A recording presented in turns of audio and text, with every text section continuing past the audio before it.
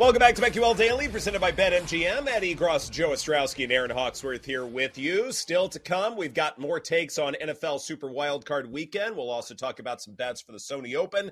But now it's time to talk some college basketball and a little NBA as well. And to do just that, we've got Jimmy Patsos of NBC Sports Washington and Monumental Sports, and you can follow him on X at Coach Patsos. Thank you so much for joining us, Jimmy. We greatly appreciate it. Let's talk about last night. Number 1. Number 2, both go down in college basketball. Do you feel like that this is a sign that we are in for a wild and wacky tournament, or was it just a mere coincidence? Look, anybody can. Hi, guys. It's great to be there. When I saw that you guys called, I was excited. Aaron, legend, we understand this. We answer the call and we say, I immediately got my car and drove to the Seton Hall Georgetown game because I got to be in person to get a better vibe. Sure. Look, last night Seton Hall was up early. They're 4-1 in the Big East. Georgetown comes back. They have a 2-point lead with a minute to go, and Seton Hall finds a way to win. You see Houston going to Iowa State losing. Nebraska's a tough place to play. But I saw Purdue in person. I saw Zach Edey in person at Maryland. And he's got a nice supporting cast, but he's really a good passer. But we saw him lose in the first round. 2 years ago to St. Peter's, they lost to the Sweet 16, and last year to FDU, to Fairleigh Dickinson. So are we headed that way? I think we are. I think what's happened is the transfer portal has made some older guys. Remember, they don't just transfer down. Transfer up. They transfer down. So you all of a sudden, Houston's beatable. Purdue's beatable. Kansas has lost once this year. So you see the Hall beat UConn. Tennessee has a couple of losses. Calipari's team's good, but they're really young. Carolina, they're a little boring, but they kind of get the job done. Arizona's really good, but they lost to Purdue and Indianapolis. So it's just, you can go down the line of all these teams. I love Bruce Pearl's team at Auburn. Greg Gard at Wisconsin's got one of these teams that if you catch them on the wrong day, they can beat you. But last night, I think, is what's going to happen in the next 2 months. It's almost become a little NBA-ish where if you're not on your game, someone can beat you anytime because there's lots of players, lots of different places. Some guys have older guys, and some guys have younger guys, and some guys have guys that have been in 3 schools. But it's not just getting ready to play. It's turned into a little bit of the NBA where if you're not on your game, and especially with Iowa State is a really, really tough to play. Nebraska is a really, really tough place to play because everybody goes to games. There's not a lot else to do in Lincoln right now. They're certainly not going to the football games. They are, but they're not winning. But Fred Hoiberg's done a great job. So, to answer your question, anybody can beat anybody. You got to find the right value, especially if you guys are playing, money lines, et cetera. But last night is going to happen to, I think, the next 2 months a lot. Yeah, Jimmy, it's really interesting because, you mentioned Auburn, how you like them, and we were actually talking about them on the show yesterday, but just the way things have set up with the odds, they're viewed as a long shot. And what you're saying is the madness could get heightened here even more so, expand that field a little bit. Let's talk about what are you looking for? We're still learning about these teams. We have a 15-game sample size for most of them at this point. But for this year, the way it's setting up, what are you looking for in teams that you want to back for the long term? Look, it just depends whether you're a defensive person or you want to play offense. That's the first thing. Last night, Seton Hall in Georgetown, you knew it was going to be a low number. But Dawes came out and had a really good game, and Kadari Richmond can have a double-double. Well, Epps can really score. Epps had 5 threes in the last minute against American U. Full disclosure, I'm in the D.C.-Baltimore area, so I see more of their games. What do I look for? Teams that can consistently score, and there's really good big men out there this year.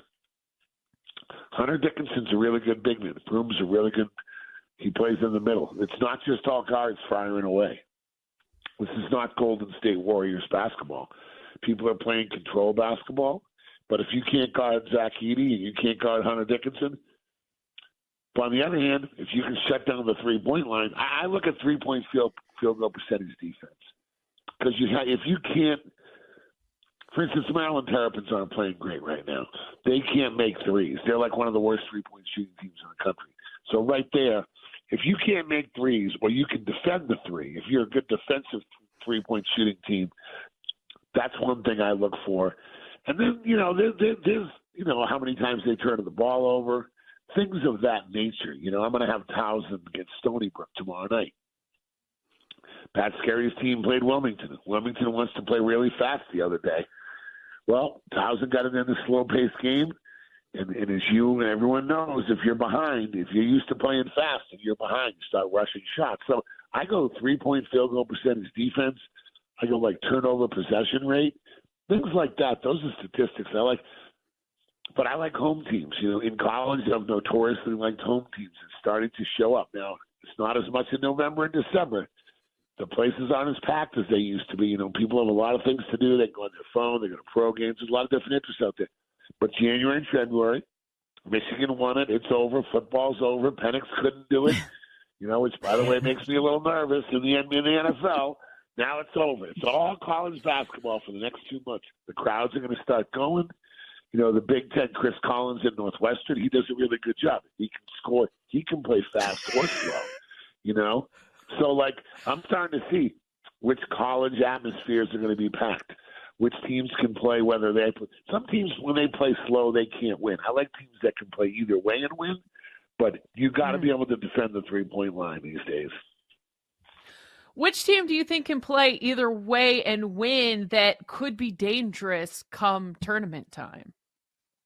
And I already said, I love Bruce Pearl. It was a big spread on him about all the championships he's had. Went to the Final Four. Texas Tech, Grant McCausland's done a better job than I thought down there. It's his first year. All of a sudden, they're sneaking up. They beat Oklahoma State. My futures bet Auburn. Utah State's done a really – that Mountain West, I think there's some value out there. I shouldn't be telling people what to play gambling-wise, but this is the world we live in.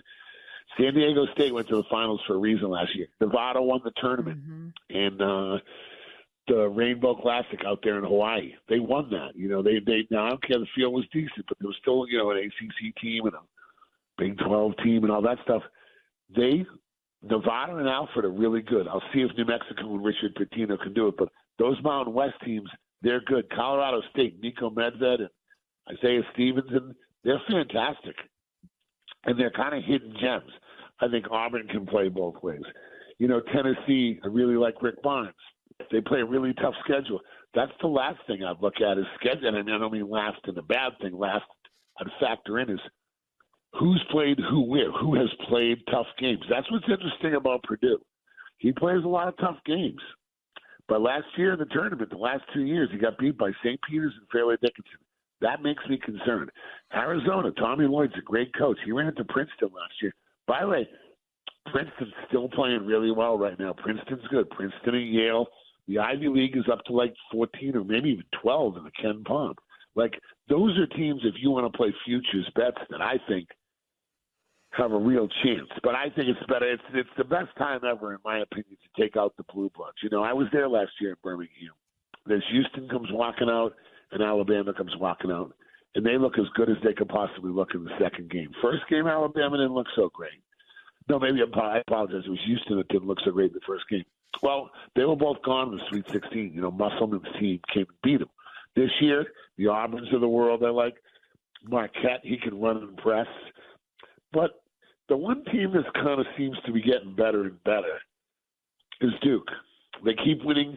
It's not Zion Williamson's show. It's not R.J. Barrett. They don't have this stud. But they got a good point guard in Roach. They could be like Carolina was 2 years ago. So, yeah, I want teams that can grind out a win if they have to, or teams that can play really fast if they have to. But there's last night has shown you, if you want to throw out the top, and UConn, everyone knows how hard it is to repeat, but maybe Pitino and St. John's, he's doing a really good job. They're getting better there. They just went in and beat Villanova. So you start circling teams. Pick a team in each region you like watching. I'm a TV person. I like watching games on national television. Sure, I'll snoop around to ESPN Plus and Flow and all that, but pick some teams you like to play. But I have a funny feeling Bruce Pearl's going to make a huge run this year. So I'm going Auburn Tigers. I have a funny feeling about them a lot. And the other one that's dangerous and kind of coming around is Scott Drew and Baylor. Remember, they won in COVID. He can coach. He lost 2 assistants really fast, so it took him a little time to adjust. Tangs over at Kansas State, they made it run last year. So Baylor, like Auburn, those kind of, some of those ones that are a little under, that the number's not huge on, If you like Shaka Smart and them, I watched Wisconsin beat them. So I don't know. And then, my outlier, Texas Tech and Grant McCausland. Pitino's kind of a fun one to watch. And I would say the Dayton Flyers from the A-10 are really good. The A-10 is better this year. It's a better league this year. Mason, GW, that league, VCU's came back and won it. But Dayton is the class of that league. Remember, they were going to be a number 1 seed in COVID year with Obi Toppin. So those are the type of schools I'd go look at. And when those teams are at home, like Dayton at home, that's one of my favorites, is Dayton at home all year long. Jimmy, what about the Wooden Award? You mentioned Edey and Dickinson earlier in the conversation. Now, Edey's a massive favorite. He's minus 300. We all understand why, but we haven't seen a back-to-back winner since '83 with Ralph Sampson. So Dickinson is 10-1. Do you think Dickinson can win the Wooden Award, or do you think there's someone else that can enter this conversation? Or, hey, you know what? It's just going to be Edey. Edey and the Big Ten have a funny way of doing, the Big Ten, because of their network, it's so strong. They have a great, they have a great publicity favorite. And Kentucky's too balanced. The problem is some of these other teams are balanced, so it's hard because everything runs through Edey. Mm-hmm. Hunter Dickinson's a different guy, but not everybody likes him. He's got a little Lex Luthor in him, and I actually respect that about him. But it's hard to vote for Lex Luthor, In other words, like, he's got this little feistiness. He's from around here, really good player. He's doing well at Kansas. They only have 1 loss. There's probably people listening saying, you're crazy. This is going to be an all-blue blood final. Kansas is going to be right back in there. They got Alnacro Jackson. They got Nick Timberlake off the bench. They got a great supporting cast. And Hunter Dickinson, but he plays with a real edge, and I like Hunter Dickinson. That's the one guy I think that could keep moving the needle at that number, whereas Zach could just – his personality is such that he just kind of goes along, and he's a really good passer. He doesn't try to score every time. So I really like Hunter Dickinson, and his record is speaking for itself, Anybody else, this isn't going to happen with R.J. Davis and those type of players. I don't think so. I would say that he's a really good bet at Edey, if that's what you want to do. But I'd rather take Hunter Dickinson. I just have a funny feeling Kansas is going to. The Big 12 every night. I'm telling you, the Big 12. Jamie Dixon came in here at TCU and beat Georgetown. They hit a bank shot. But Jamie Dixon, you're talking about TCU and Texas Tech, I've mentioned. Like, they're down the road a little in that league. Baylor, I talked to. That league every night. Cincinnati, he's done an outstanding job. Wes Miller, they went out and won at BU. So you talk about players that could win that award. Well, that league really is the best league. That league, night in and night out, there's no weakness. So that's why I'd give Hunter Dickinson the nod. The problem is they beat each other up a little, and so it's a little more difficult to figure out who's the most dominant player. But I'm going to I would say right now I'd go with Hunter Dickinson over Zach Edey, even though he's got a little edge to him, but I like edge. Nice. Got about 90 seconds left here. Wanted to ask you an NBA question here. You're out in the D.C. area, the Washington Wizards. I know they've been terrible, but are they getting the Indiana Pacers at a good time because they don't have Tyrese Halliburton, or are they getting them at a bad time because perhaps they are a little bit more unpredictable, ball movement, things like that? You don't exactly know what to expect, and sometimes teams without their star player, sometimes they get a little amped up, a little extra motivated for at least the short term. Yeah, for a game, that can go either way on a game night. I think for 1 or 2 games. I love Tyrese Halliburton, Iowa State kid, drove himself from Wisconsin and begged Iowa State to take him. There's a story for you, because Marquette and Wisconsin weren't sure he was good enough. Goes to Sacramento and really does well. Do I like the Pacers? Rick Carlisle's done a really good job. They got a nice team. They got a big person in the middle and lots of guards. Buddy Hield can step in. T.J. McConnell's played. Jalen Smith has come on a little bit as a backup center and shoots the ball. I think the Pacers are really good, and they want to win. Hey, there's a reason they did really well in the in-season tournament, which I'm a big fan of. But the Wizards, don't sleep on the Wizards. They battle. They're just like 1 or 2 players short, and they know what they're doing down there. Will Watkins, the new GM.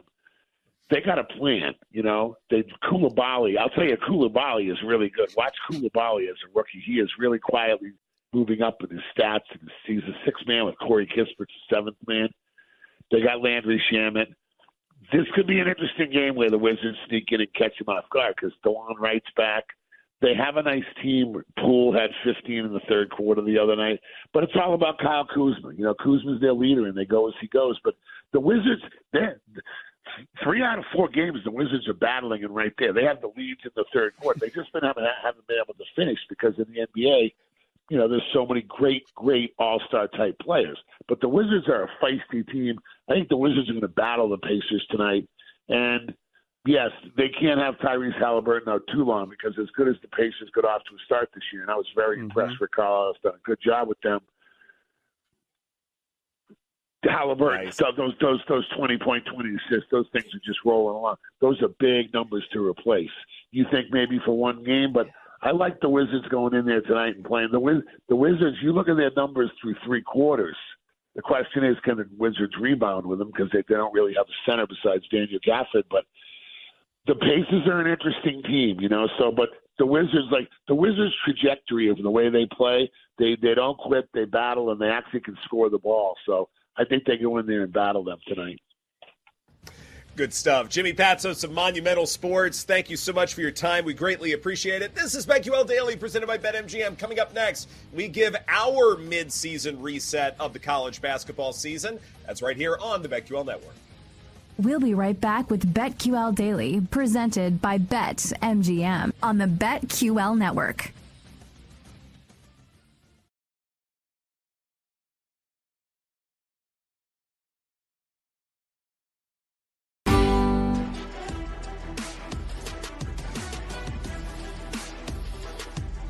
This is BetQL Daily, presented by BetMGM from BetQL.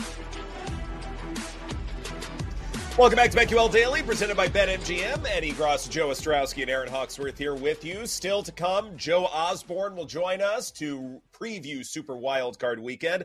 And, of course, we have some golf bets to dole out. It is that time of year where a lot of different sports are coming together, and that means we've got a lot of work to do, but a lot of money to capture as well. But now, let's do a mid-season reset of the college basketball season.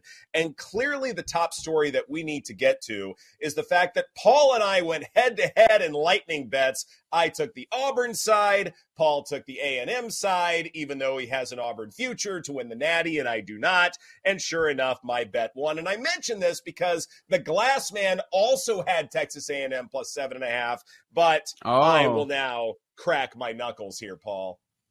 I knew a victory lap was coming, but I mean, okay, A&M went 10 minutes without a field goal. I know we talked when we both acknowledged it in our handicaps that they. Yep. I didn't know they could do that. I knew they could go 5 minutes. I knew they could go 7 minutes without a field goal, and then they started missing free throws. Which, look, Wade Taylor, the one guy you can count on for offense on that team, had an abysmal game.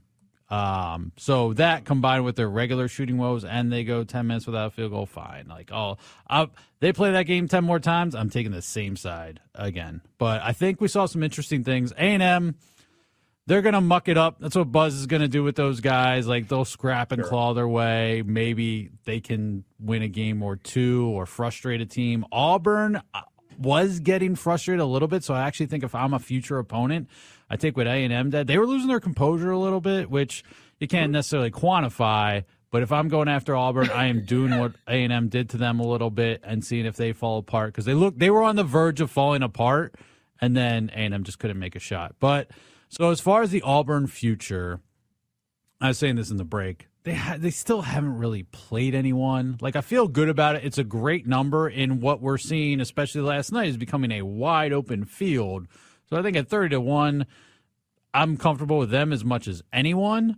A&M, maybe win a game or two. So yes, congrats on the big W.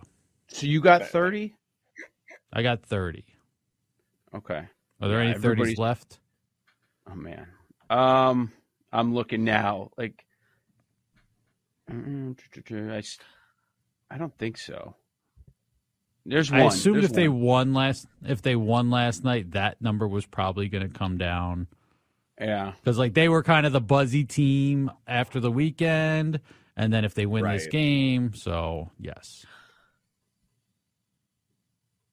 I have a question for the group since we are doing a reset.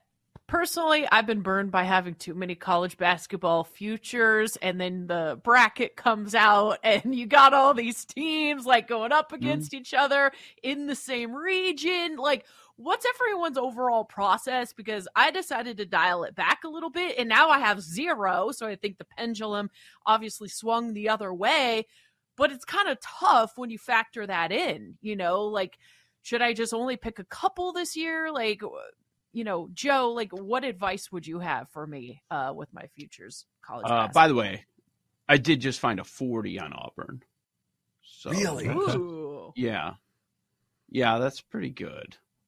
So I'm thinking about that one a lot. Good sleuthing. Yeah, Aaron, I'm on the same page as you, but I'm not saying that I'm not going to do it, or I'm not like in a position where, okay, I'm only waiting for the path because that's how I'm going to judge teams. Right. And we know it's all about matchups, because if you're going value hunting, like, it's not going to be there as much in February and March. It's going to be more challenging once we get more information. But I have waited, but I want to see a decent amount of games. Like, I wasn't going to make these futures over the break. Like, there's some people that are really into college basketball. Like, they see numbers they know are wrong, and they're following the recruits and all that stuff. Like, they understand where the value is. I'm waiting a little bit, but we're just starting to get into conference play. So I'm keeping a much closer eye on all these teams. But I'm not in the mentality that I'm not going to do it at all. I will get some futures. I just haven't started the process yet. But, like, I'm close. I'm getting there. And Paul, you have 2. Is that right? I Two have teams? more than 2. How many? So I have. Oh, no. I bet Creighton before. I bet Creighton 10? before the season. So. Oh yeah. No, not quite. I bet Creighton before and that the Creighton season. number. What'd you get Creighton at? Because their number's about 20, the same, right? Yeah, 25. So you're actually getting a better number now. Better number now, right? Okay. Yeah, I like they're scuffling. They're scuffling a little bit, but they've got all the same pieces back. So just figure it out around this time of year, February. Like, you don't want to be like, you see the hot team fade in March all the time. So I'm not saying, all right, wait for them to get hot in February, but, like, figure it out now in conference play. Clemson was the other team, which was a number grab at 150. I'll be on them tonight, laying 2 at Virginia Tech. I think they faced a couple. They went to Miami, lost. They're another team. Why do I do this to myself? That, like, struggles to score in key moments. And then, like, Carolina, it was a 2-point game with 5 minutes left, and then they stopped scoring. But off back-to-back losses going to Virginia Tech, I just think they're the much better team, so I'll lay 2 with them tonight. I don't have any grand hopes for that. Maybe they make a Final Four run. So I think, Aaron, and look, it's the same if you're betting a title feature or the Final Four. Where I got burned a little bit is, like, I had all these teams in the same region, Final Four bets, which I guess can be a good thing if, like, those are the last 4 teams left in the region, and, like, all right, and you're cashing like a 15 to 25 to 1 shot, but, like, that's not the ideal, situation to be in. So I have you 3 just doing Final title? Four bets.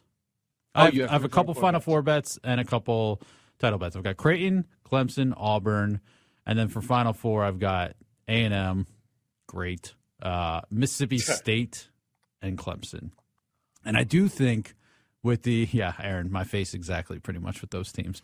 But I do think with these, like, scrappy defensive teams, maybe the Final Four, like, that look good, in the metrics, maybe the Final Four bet is the way to go instead of getting all the way to the Natty.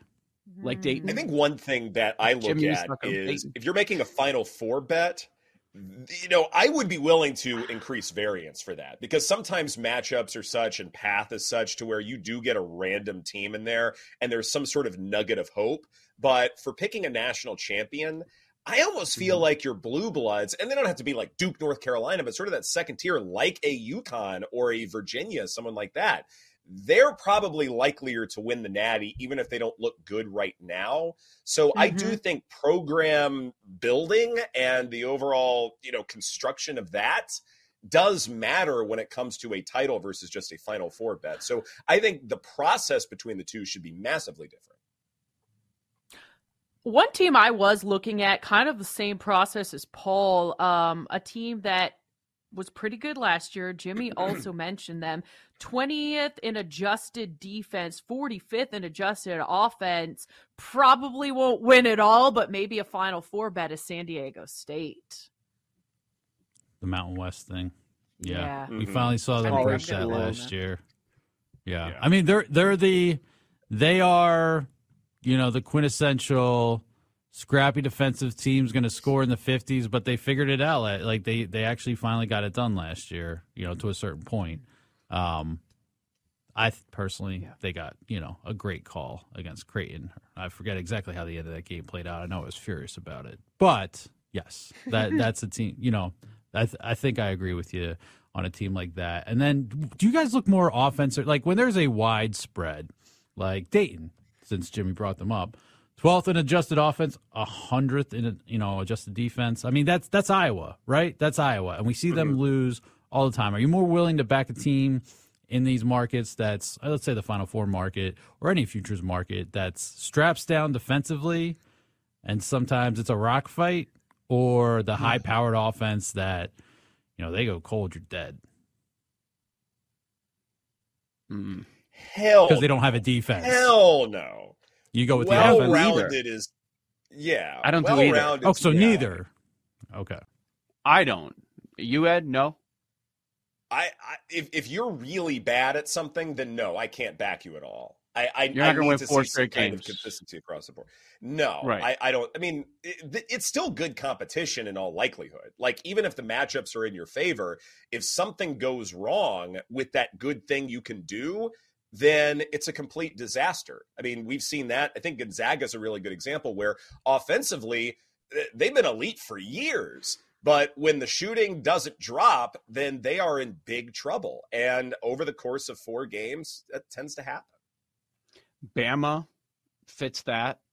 Right now, I'd say Baylor, but I think they have the ability to improve the defense because we know that.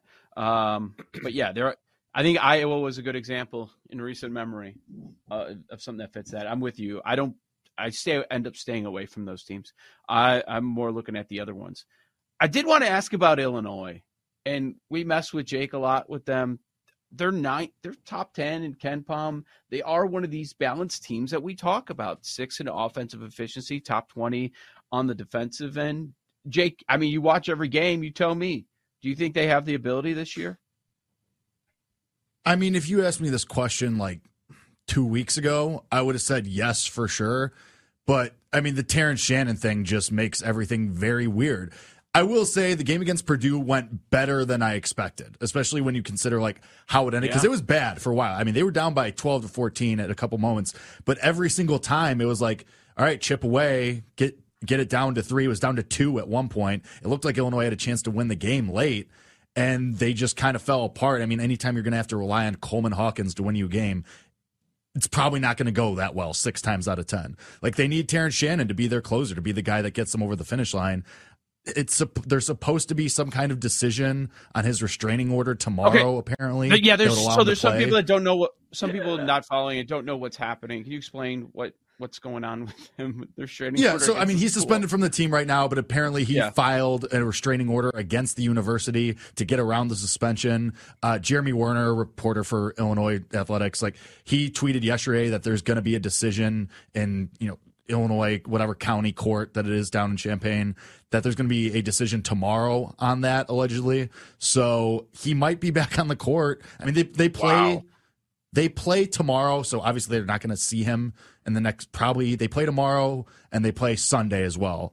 Maybe you see him Sunday against Maryland at home. That's a possibility, but it's still just so up in the air. But even without him, I mean, they're a good team. I think they're a solid team that can play with, ranked teams, and they can be a ranked team without him. Marcus Damask has been awesome. Everything you wanted and more. And Coleman Hawkins, I mean, I give him a lot of grief, but probably going to the NBA after this year regardless. So they have the talent, and they have a lot more depth than they did last year, even though they're playing technically without a point guard. They have way more three-point shooting. They have way more rebounding.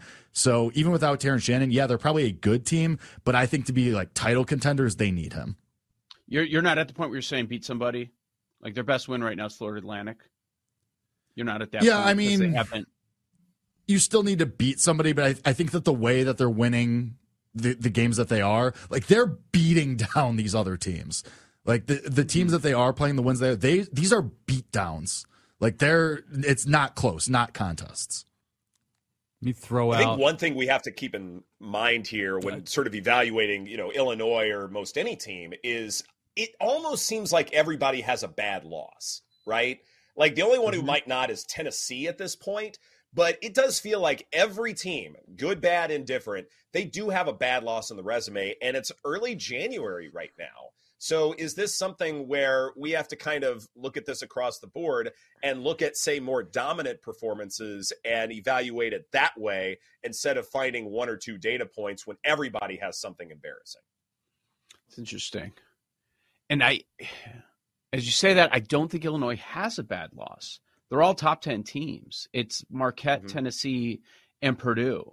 So, but you're right. Like, especially now, like these are going to pop up more and more. Where we started the show with what happened last night in college hoops was number 1 and number 2 going down, where the shortish home dogs end up winning. We're probably going to see more of it, and I do think it's a sign of things to come. We think the madness is crazy before, like now with the transfer portal, NIL, and all that. Like I would think it's going to be even more so. Let me throw out the teams that fit the profile right now. Top 20 offensive efficiency, top 20 defensive efficiency. Illinois, Auburn, we've talked about. BYU, Duke, Houston, Purdue, UNC, Arizona. Honorable mention to Tennessee was 23rd in offensive efficiency, 2nd in defensive efficiency. Anything on any of those other teams? Well, one thing I know about BYU, if you're looking at, say, biggest risers in KenPom from the preseason up to now, they, I think they're the 6th or 7th biggest riser. So here's a team that, I don't necessarily know a whole lot about, but I do know the metrics love them. And they weren't necessarily highly heralded at the start of the year. So definitely they're a team that we should be watching at this point. As far as some of the other bigger risers, Utah State, Colorado State, Dayton, Oklahoma, Clemson, those last two seem mighty intriguing as far as programs that maybe we can back in terms of the tough schedules that they'll have ahead. BYU, 241st strength of schedule. So let's see what happens. Oh, jeez. Yeah. And we're complaining about Houston's non-conference. That's bad. This is BetQL Daily presented by BetMGM. Coming up next, the Sony Open tees off tomorrow, and we have golf bets to share. Coming up on the BetQL Network.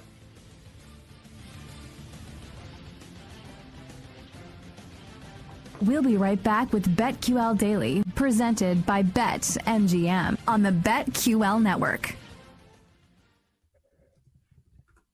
GM from BetQL. Chris Kirk wins the Century Championship last week, and the Hawaii Tour continues now at the Sony Open. Welcome back to BetQL Daily, presented by BetMGM.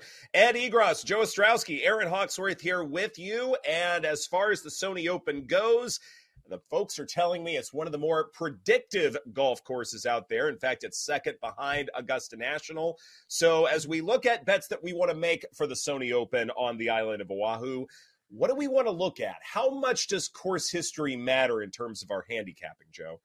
Well, so you're saying that when we say predictable, when we say Augusta, if you throw that out there, that means course history matters the most, right? Right. Is that how you're looking at it? For the most part, I believe, those metrics in terms of saying, okay, if course history matters a great deal, let's see who's done well there before, not necessarily winning the tournament, but who has, had enough T5s, T10s to where I can back them comfortably in this spot. Yeah, that's interesting. Here's another way that this course reminds you of what happens at Augusta.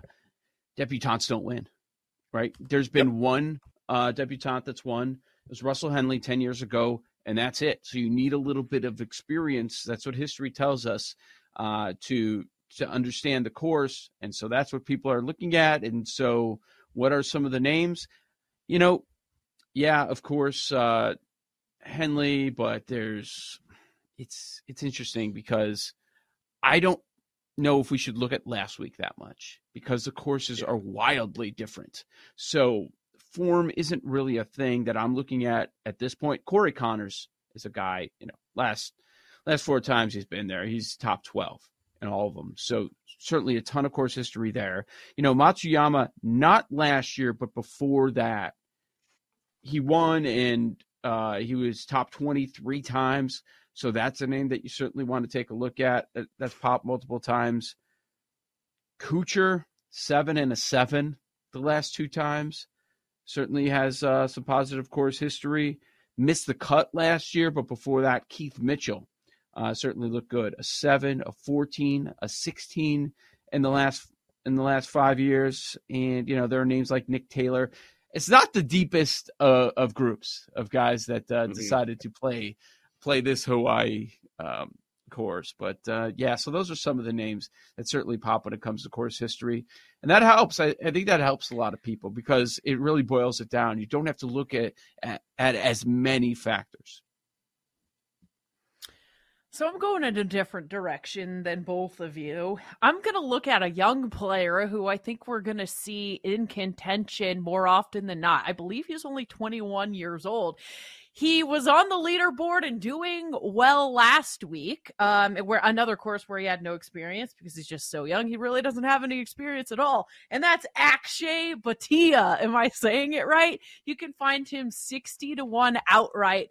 But this could be a guy that we could be talking about more and more just because he's so young. And I think the ceiling's pretty high for him. I don't know if I'll do outright, but I might look at him top 20, top 10, something like that.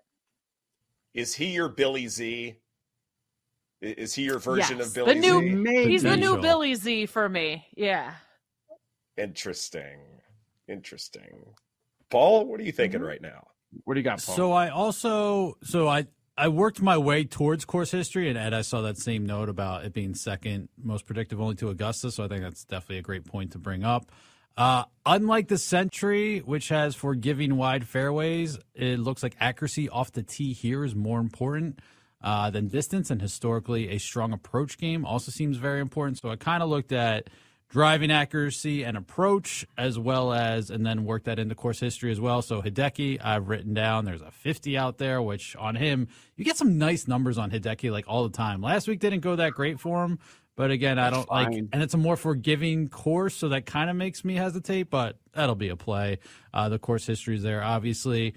Ben came out, firing last week. Happy to be back on the golf course after the scissor suspension. So I know he's got history here, though, too. T12 here last year, top 5 finish last week. So approach game and driving accuracy have been questions in the past, so we'll see, but going to ride the hot hand and the suspension narrative a little bit. Another guy with good course history and the metrics that I think line up with this, Lucas Glover at 60, 50. And I looked at 2023 stats, like last season stats, by the way. Like these are not based off of last week. 15th in approach, 5th in driving accuracy percentage. Missed the cut last year here, but a T5 in 2022. The putting is not great. We have said on the show, and I believe, Ed, you've kind of championed this, that putting is not necessarily sticky. So right. That could be, if it goes the right way for him. And, look, it doesn't hurt that he played well last week, finished 19 under, T29th, led the field in strokes gained approach. So that could definitely be good here. This is a guy who was never on my radar until he was. Andrew Putnam at 55. T4 last year, yeah, just kind of doesn't sound like a guy that's going to win a tournament. Question mark at the end. Yeah, T4 last year. Putnam. What? I mean, that's a great name to back. Come on. Oh, on a golf course? Putting. Yeah, that's a pretty good point there. Yeah. He pops. Second back in 2019, T4 last year, T27 2 years ago, and the metrics are there for him as well. Approach 25th, putting 12th. Strokes gained. Driving distance way down at 191st, but accuracy is 34th. T40 at the Century.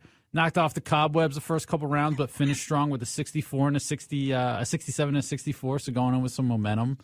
And then you mentioned him, Joe, or someone did, I feel like. Hayden Buckley. Did anyone mention Hayden Buckley? I didn't mention it, but I'm looking at his history. It's terrific. Yeah. Yeah, ESP was there. Yeah. Yeah, so I was looking at some of the numbers, his name showed up, and then I looked at the course history. I saw, like, T12 or second last year, and I was like, okay, whatever, like, cool. And then I looked in 2022 T12, and I was like, now I have to actually look at this guy. There's a 250 on him, so got to sprinkle that. 10th in strokes gained off the tee, 8th in total driving, 29th in driving accuracy, approach 130th, putting 86th, but had a nice little season in like the first half of last year. Phoenix Open T29, RBC T5, Valero T10, T26 at the PGA. Everything goes right for this guy. He could definitely be there. And again, the course history is there. Monster number. So I'll be playing the top 20 with him as well. And then, Joe, you mentioned Nick Taylor, T7, T11 at 65-1. Strong all-around game, approach, putting around the green. Off the tee, numbers are not great, but somehow he has figured it out here.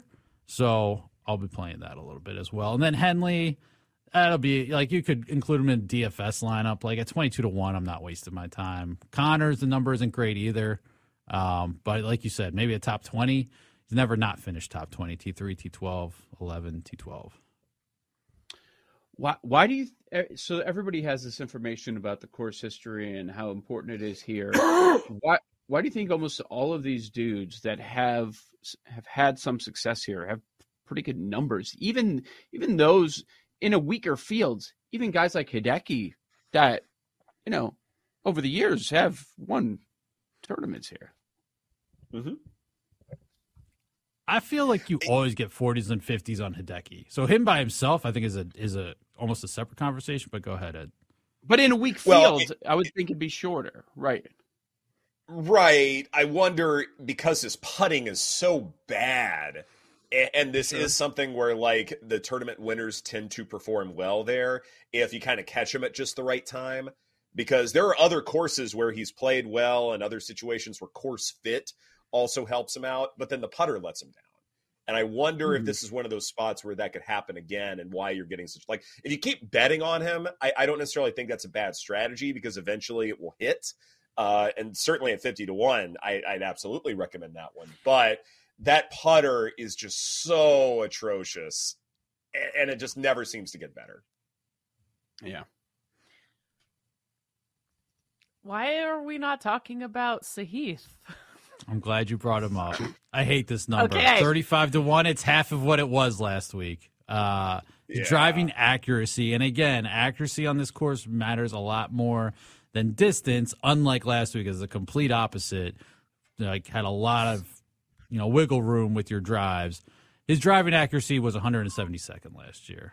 He's going to be playing Army golf, I feel like. He just wasn't that great last week either with his accuracy, even with the forgiving fairways. So, and we're mad at Sahith right now. Well, okay. A top 20, top 30 is still plus money. I don't hate that. I mean, I bless it. I bless it in my stead. I'm not. We're on the outs this week. Let's just address the elephant in the room. Zalatoris 75-1. Is anybody? He's terrible at hero. Bets, pal. I need him to warm up. I need him to warm up a little bit more before gotta knock I off jump those on him. cobwebs. Yeah. How long does that take? One weekend? No Yeah, course maybe one history. weekend. One round. He's no never course played history. here? We're so good. God. We're so good. We're Missed way the cut. good. Sahith, Zalatoris missed the cut parlay. Let's go. They're Oh, 75-1. They're probably Listen. If you're gonna wave a 75-1 in my face on Billy Z, like, gotta do it in a weak field. Yeah. When do you ever get that number? right? On him? Like, we're never getting a 75 on him again this season. Maybe ever. No. You might when he That's misses what I'm the cut saying this about week. Akshay. My guy Akshay. Hashtag value, like you read about. I'm glad we know. Like, Erin's gonna have her weekly guy. I've got my guy. Jake's got his. Yep. Don't even need to have a segment. You know what So, it like, is. really, Run it we can back. just exactly. Take off the segment. Like, take a break. He's a Right. guy. There it is. replay. We just replay this segment all the time going forward every week. Just edit out the ones that aren't playing that weekend. Yeah. Is it going to be that weird thing where, like, when Regis and Kathy Lee, like, redo old interviews, they're wearing completely different outfits than they wore at the start of the show? Is that kind of what we're going to do here going forward? Sure. Exactly. 5-1 if the Gollins Outdoors missed the cut. Just putting it out there. Not enough value. True. This is BetQL Daily, presented by BetMGM. Coming up, Joe Osborne joins us with his favorite bets for Super Wildcard Weekend. That's coming up on the BetQL Network.